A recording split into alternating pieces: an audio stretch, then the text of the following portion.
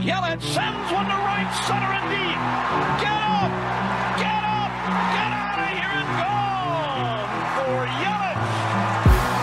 He has tied the game with a booming home run.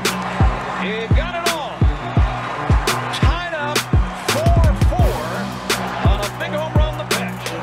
Ryan Braun sends it to right center and deep. Get up!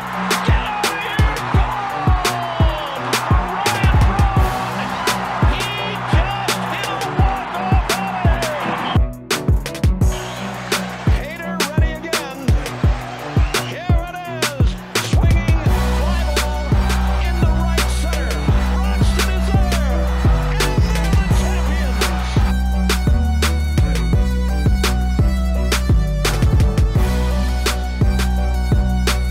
What's going on, Ball and Glove loving Brewer fans? Welcome to the Brewers Trilogy podcast presented by the Wisconsin Sports Trilogy. I'm your host, Tyler. You can find me on Twitter at Tyler Kurth or read my articles by following and reviewing The Brew on Twitter. You can follow the podcast on Twitter at Trilogy_pod or find us on the YouTube by searching Wisconsin Sports Trilogy. Joining me, as always, is my cheesehead loving buddy Trevor. He's host of the Packers Trilogy podcast, writes for the Dairyland Express about all Wisconsin sports, and can be found on Twitter at Bender_Trevor. He is not joining me until the interview portion of this podcast, in which we have Paul, our payroll guru, joining us here today. He discusses a lot of things that we had no clue existed in the financing world of baseball. Definitely a very good listen in this interview coming up here. And again, that is Paul. He can be found at Brewers Number. His little script here on Twitter says, curious about the finances of Brewers and baseball. Not an expert yet, but let me tell you, we learned a lot about some things that we had never considered that the Brewers have to take into account when figuring out how to put together a team each and every season. So Trevor and I were definitely not the experts on this. I mean, we're still trying to figure out how to manage student debt yet. So Paul does a really good job of going through everything. And without further ado, we are going to get to that interview. So here it is.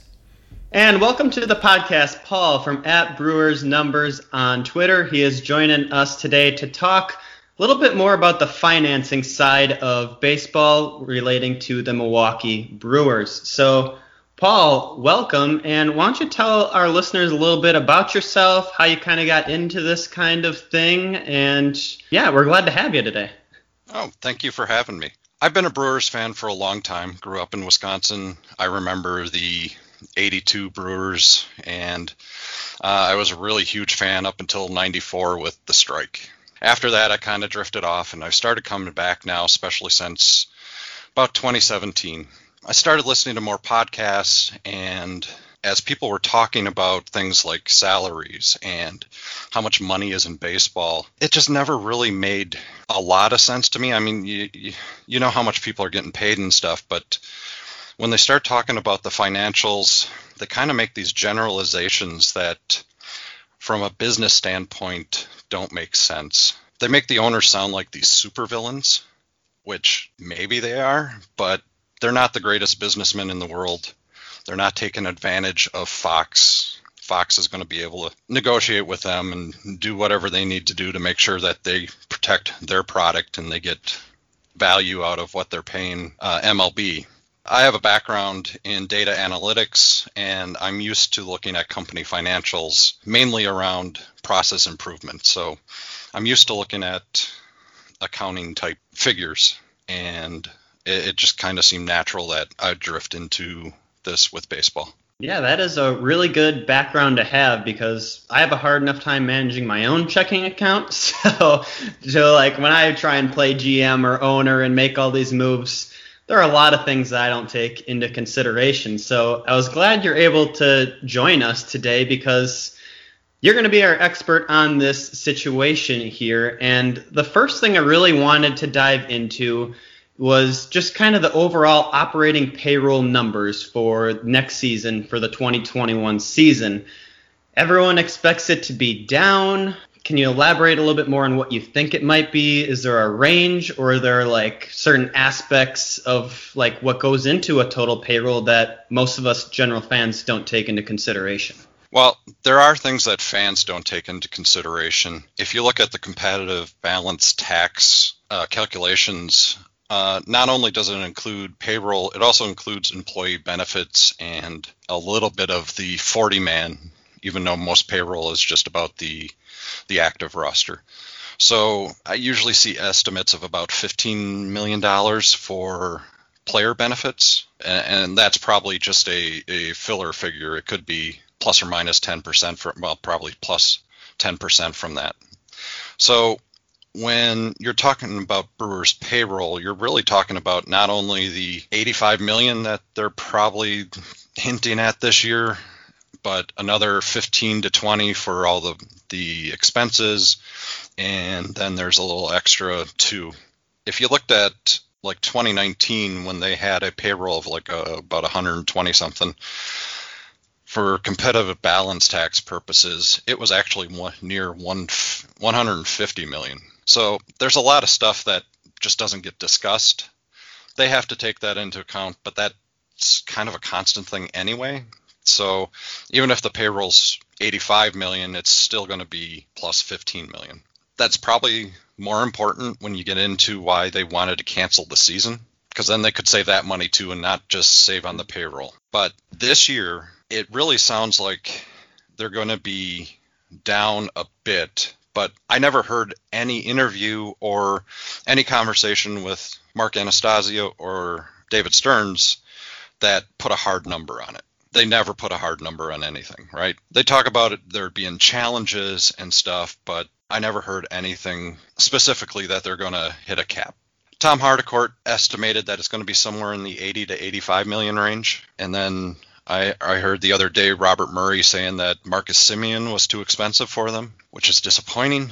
But I'm thinking that their opening day payroll, that being the 26-man, is probably going to be about 85 million. Okay, if you're expecting around there, Marcus Semien was a great point because he had a down year last year in the shortened season, so many fans are like, okay, maybe his value be down a little bit.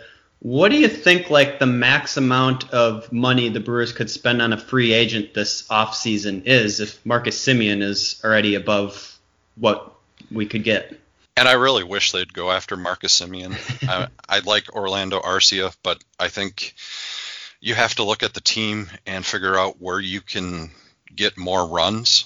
You know, they think about pitchers as out-getters. They should think about fielders as run-getters.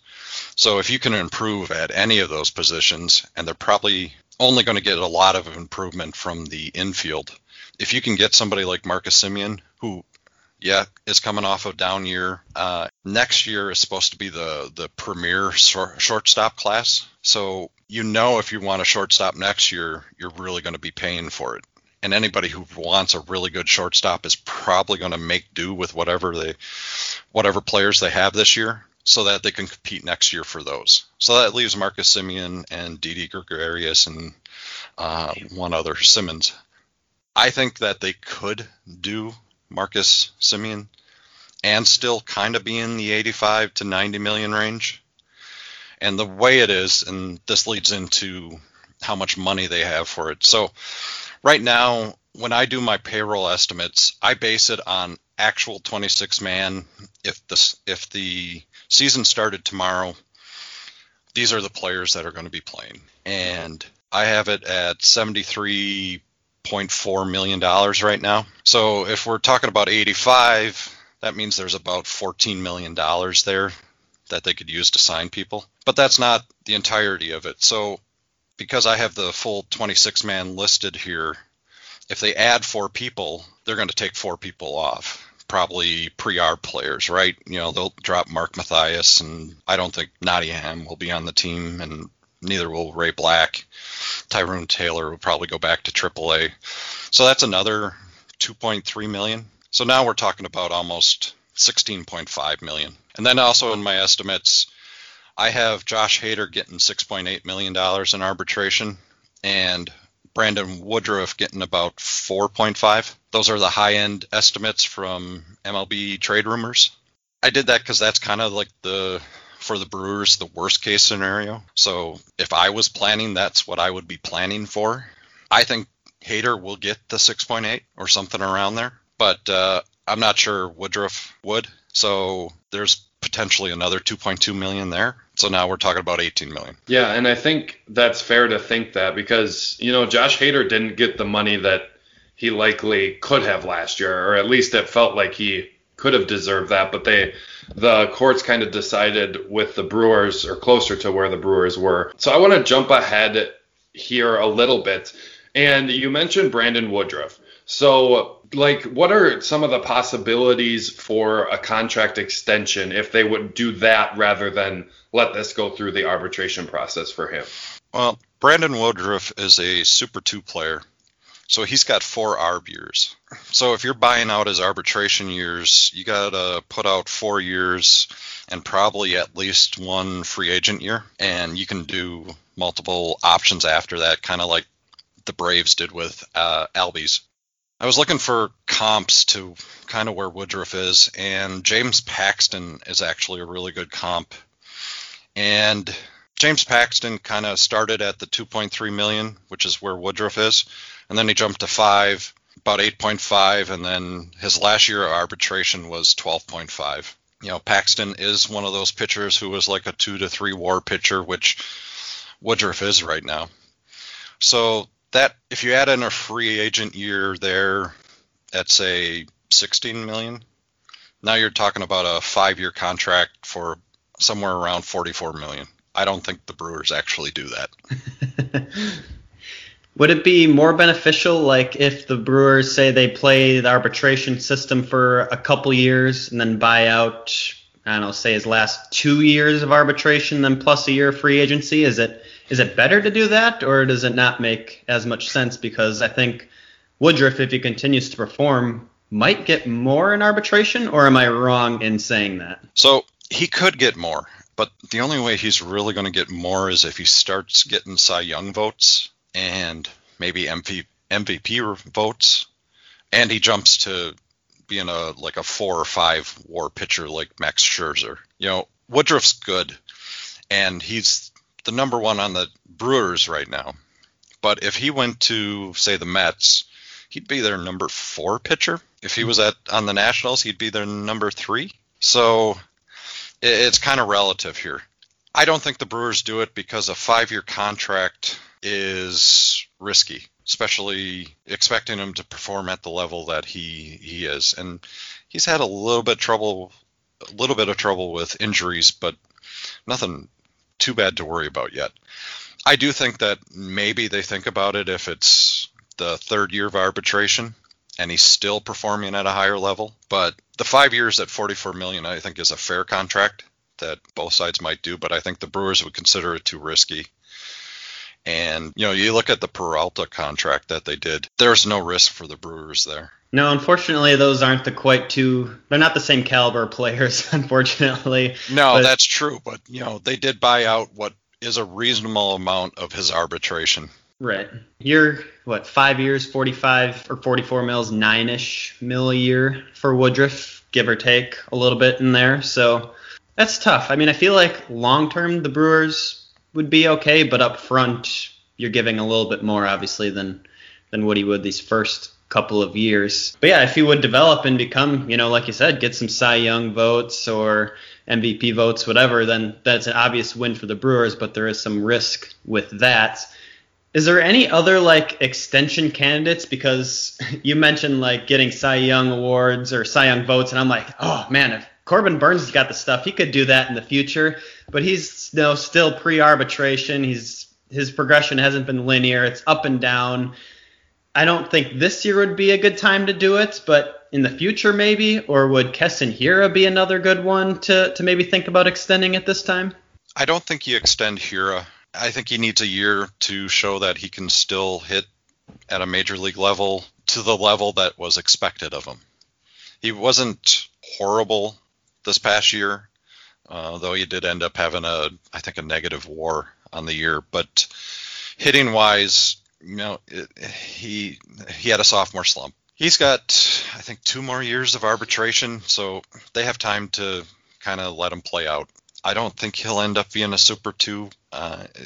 He'll be close, but I don't think he'll end up being a Super 2. So there'll be 3 years of arbitration then that they can play with. Burns is interesting because he hasn't performed consistently for a full season. 2020 was a great year for him, and he did get Cy Young talk, but after that 2019 and then the short sample size of 2020, I don't think the Brewers think about an extension until they see maybe not 2020 level of performance, but at least consistently good performance for a year. So I don't see anybody else who really fits the mold for an extension right now. Yeah, I definitely think that's fair. When you were talking about Corbin Burns, you were going to say anybody. And I would have argued there, because if I was in charge, I would definitely sign Corbin Burns. That is my guy. But thank goodness for the rest of Brewer Nation that is not a thing, because we would be in major trouble if I was at the helm. I'm glad it's David Stearns. Moving ahead to contracts that potentially the Brewers might want to get out of at this time to create a little bit more space and flexibility for this 2021 season coming up. Are there any particular guys that would make some sense to move on from at this time? Mainly thinking Avi Garcia, Lorenzo Cain. Is there anyone else that maybe could make sense? Or do you think it's better to have those guys on the roster for the upcoming season? I think it's better to have Cain on the roster. Everything you hear is how great he is as a person and as a teammate. And I think that was definitely missed this year. And it really could have been used in this really weird year. His contract is what it is, and I don't think anybody else necessarily is going to take him. It's one thing to say, well, we could trade Cain. You got to find a trade partner, and I'm not sure there's anybody. Now that the Mets changed management, you can't take advantage of Brody. It's true. It's not a great fit for Phillies. Dombrowski, he loves making big splashes, but they don't need that kind of outfield help. So I'm not sure I don't see a place that he could go to. Garcia, Stearns the other day mentioned that he thought that Garcia was a true bounce back candidate who suffered because he was asked to take over center field, and he was really kind of, not only was it a weird year, but it was also a weird, he was out of position, and his batting suffered for that. Again, he's getting $10.75 million. He's another one where you got to find a trade partner, and I'm not sure you find one, especially after last year. It sounds like the Brewers are it's do or die based on Yelich, Hira, Cain, and Garcia. If all those players don't perform, we're in for another rough year. Yeah, because that's like, 40-some million racked up in your outfield in payroll for 2021. So it certainly is do or die in that regard. And then you add into the mix, will Ryan Braun return? Doesn't sound like there might be a DH next year, so you might have to put him into this outfield mix as well, because we know if he returns, which we're all hoping he does, at least me anyway, he's not going to play first base, and there might not be a DH. So they already declined his option, and if he's going to return to the Brewers, it's going to have to be on a new deal. So what do you think that contract could look like if Braun is to return next year? I think there will be a DH. Some of the teams are acting like there will be a DH. Mm-hmm. I think that was more posturing for the negotiations with the union than it was really hey, there's going to be no DH. The same is true with, they made a comment the other day, or the owners are starting to talk about a shortened season. I think that's a little bit of negotiation with the union, but I think that's more for the agents, because the agents are hearing that, and now they're rethinking how they are going to do contracts. So you're probably going to see more contracts that include either a signing bonus or an option year with a buyout, because that way they can guarantee that the players get that money, and then the actual salary for the year might be less because they might prorate that. So you saw it with like McCain's contract with the Mets. He got $600,000 as a signing bonus, which on a $40 million contract isn't that big, but it's kind of a guarantee that you're going to get a decent amount of money even if the season is shortened. Now, Ryan Braun, I do think there's a DH. From the sounds of it, Counsell said he hasn't talked to him. Stern said he talked to him a while ago, and I don't think Braun really comes back unless it's really a normal year. He got a little robbed by the pandemic to kind of go out in a blaze of glory and have a full season of fans in the stands. I don't know if he really wants to. I know he doesn't want to play COVID ball. That's been clear in all the reports. If he does come back, you have to forget the fact that they paid out his option, because that was really money owed to him for previous years. That's sunk costs. They don't consider that with what they're doing this year. And that's why they do those kind of contracts. With baseball contracts, you can pay people at 4 different times. And it's very strict in the CBA. You can give them a signing bonus, which is, pay them right away. Then you have that year's salary.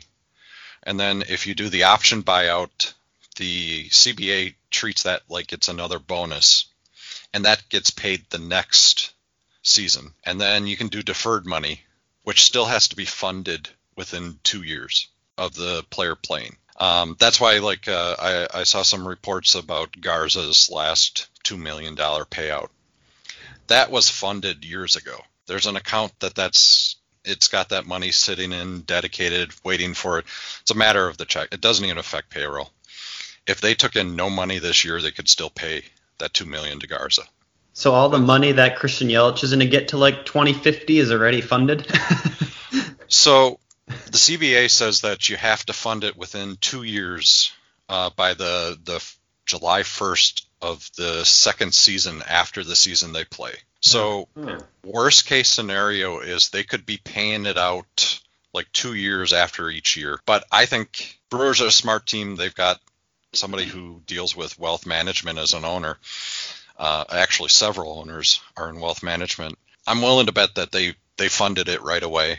It's the Bobby Bonilla Day thing. They owed him $5 million. That turned into $35 million by paying it out in the future. They didn't really pay him $35 million. They invested $5 million. Actually, with the Wilpons, they probably did have to pay it because of Bernie Madoff. But in theory, if you did it right, that $5 million turns into $35 million because of investments and stuff. Wow, that's really interesting. So if the Bucks were in the MLB, they wouldn't still be paying Larry Sanders on the cap, because that's a thing that actually happens in the NBA. The baseball is a lot simpler when it comes to, technically they don't have a cap. They have the CBT threshold that the teams seem to treat as a cap, but there really is no cap. If I was the union, that's the first thing I would attack next year in negotiations, because there's literally nothing they can do to try to work around that, because it's not a hard cap. It's the owner, it's the teams treating it as a cap. So you can't there's no reason to even do or allow the manipulations that happen with the NFL cap. There's things that they could do to make different salaries and contracts fit. And I don't follow NBA very much, but it clearly looks like that's even more convoluted as far as the mid-level exceptions and all those things. With the baseball quote-unquote cap, that's just because teams aren't willing to spend the money to go past that. And there's nothing that they could do to add to give teams the ability to manipulate and go around that, because the teams themselves just aren't doing it. That is a lot of information that I had never heard before. So that was really cool. Thank you for sharing all that. That was awesome. I am going to move us to probably the most controversial topic of the Brewers offseason here. So since last year, everyone's been talking, do the Brewers trade Josh Hader? Do they not trade Josh Hader? There's a lot of speculations from no matter what side you are on. So let's just start with the arbitration process. You already mentioned you anticipate him to make the higher end, closer to that $6 million range this year. If the Brewers keep him here, what might his arbitration value be the season after in his potentially last year of arbitration, assuming he performs to the level he has the last couple seasons? The reason I think he's actually going to get the higher value this year is saves are a big deal, and he led the league in saves in 2020. He did what was asked, and he's a great player to begin with. He's got good stats. He's a 2-WAR reliever, which is pretty good, and now he has the saves numbers. So I expect that. If we think that he's going to be top 5 saves going forward, you could look at Jonathan Papelbon, who he was compared to last year, but Papelbon had a lot more saves. Ken Giles is a good one, and Blake Trien's not the best comp to Josh Hader's skills, but somehow he still did pretty well in arbitration and ends up being a decent comp for him as well. So Josh Hader is a Super 2, so not only is he in arbitration this year, but he's in arbitration for 2 more years. So this year, if he gets that around that $6.8 million and he continues, you could see it being somewhere like 10 to 11 million next year. And with a Super 2, there's not a huge jump between that 3rd and 4th year usually. So you could be talking about something like around 13 million for that 4th year. That assumes, though, that he performs to the level that he's performing. Okay, yeah, good correction there. 2 more years of arbitration. Good to know. Let's say, obviously, I don't think the Brewers would ever want to sign him to a deal because given the trade value that he has. But you look at like top relievers like Kenley Jansen. A couple of years ago, he signed that 5-year, $80 million deal. That's an average annual value of 16 mil. If the Brewers would ever fully dedicate themselves, whether it's this year or 2 years after arbitration's up, I know, again, it's hard to predict. We don't know how he's going to perform, but do you expect him to maybe get close to Kenley Jansen money if he stays a Brewer, or is that just totally unrealistic? I don't think he gets Kenley Jansen money if he stays a Brewer. I think when he hits free agency, if he's hitting free agency and the Brewers still have him, he's going to another team. I don't think the Brewers have a philosophy of really paying a lot of money for relievers. And honestly, you got Devin Williams behind him. You've got a couple younger talents who probably will start coming into their own. You look at Drew Rasmussen and you dream a little bit there. I don't think the Brewers do that kind of deal. But I could see him getting Kenley Jansen money. Just not in Milwaukee. Just not in Milwaukee. Okay, so I asked the question a little earlier about Avi Garcia and Lorenzo Cain. About, does it make sense to keep them on the roster? There's been all these trade speculations. I don't even know if we're to the point of rumors yet. It just seems like Brewers Twitter is telling me that he's going to be traded, which I don't love that idea. I think he's too good to keep on this team, and $6.8 million, it's a lot of money, but for the type of player he is, I feel like that's well worth it. What are your thoughts on that? Like, is the player that Josh Hader is he worth that money in this year where the money is an issue so much after a season with no fans, all of the implications that go into that? Is that 6.8, is it worth it to keep Josh Hader on the team, or are you looking to trade him for, whether it be prospects or a third baseman or something like that? If I'm David Stearns, I'm listening, but it's got to be a pretty good offer that really helps the team. With the Brewers, they don't, with their philosophy of outgetters, that means they're not really running the starting pitching out past the 5th inning usually, which means they have to have a good bullpen. So I think there's a lot of value that Josh Hader provides to the team because you need to have a very strong bullpen if you're only going to Blake Snell your starters. And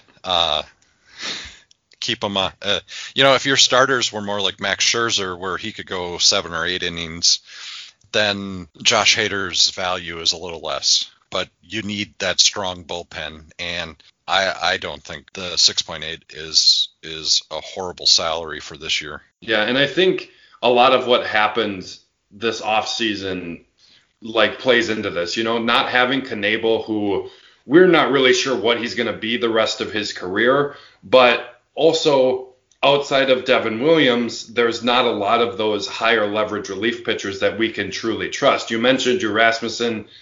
Yeah, his stuff is fun, and hopefully he goes up to that level of being in those high leverage spots, but we don't really know at this point.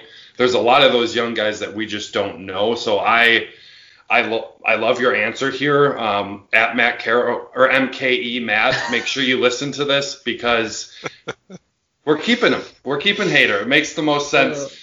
Paul told us before that he can turn off his fandom for a little bit to talk numbers. I can't do that. So him telling me that it makes sense to keep him on the roster. David Stearns, I hope you're listening. Well, I think that's why David Stearns values him more than perhaps others do, is if your starters are only going to go 5 innings, that means you got to fill another 4 innings, and you got to do it well. And you can't leave that, you like to dream on players like Drew Rasmussen and Topa, but they're not established performers. Mm-hmm. And they're probably only going to do an inning at a time, this year especially. I still think they kind of pick up some middle inning relief. There seems to be a few of the people out there that are on the cheaper end, so they'll bolster the bullpen a little bit. You brought up Knebel, and it's a shame that they couldn't keep him, but the problem is, I've heard people say that his ceiling is elite, an elite pitcher. I don't know if that's really his ceiling anymore. And the reason you keep Hader at that money and not Knebel at $5 million is what Hader's ceiling still is. Mm-hmm. He's more of a sure thing. If Knebel was a more sure thing, I think they would have found the $5 million. That's a good way to put that into perspective. So I guess hopefully you're talking about ceilings. Hopefully after this 2021 season, we can still say Devin Williams' ceiling is strikeout king of the MLB, because that would be a good bolster to this bullpen as well, because that's what he was last year. Tyler, if we're talking about thinking of ceilings, we're going to have Drew Rasmussen as the strikeout king, and then Devin Williams just behind him. Then we can start thinking about, trading Josh Hader at that point, because then we're, as you mentioned, it just is having more availability back there and trusting in the guys. If you have Josh Hader and a bunch of guys that you might trust, and those guys, they go out and perform well, and you're starting to get a little bit more trust in those guys, and you're seeing them develop and getting closer to their ceiling, then I can understand it. But we just got our toe dipped in the water with guys like Topa and Rasmussen, so we need just a little bit more out of them to see if they can be constant contributors at the major league level. Yes. Yep, most certainly. And I can't believe I just heard the words potentially trade Josh Hader out of your mouth. Not this year. I know. All right. Well, that was a really fun and interesting dive into the financing side of the Milwaukee Brewers and the MLB and everything in general. So thank you for joining us here, Paul. Again, you can be found at Brewers Numbers on Twitter. Definitely a great follow. This was a lot of fun, and we'll have to have you on again to reevaluate some of these things at a later time. So thanks for joining us today. Thank you for having me. This is a blast.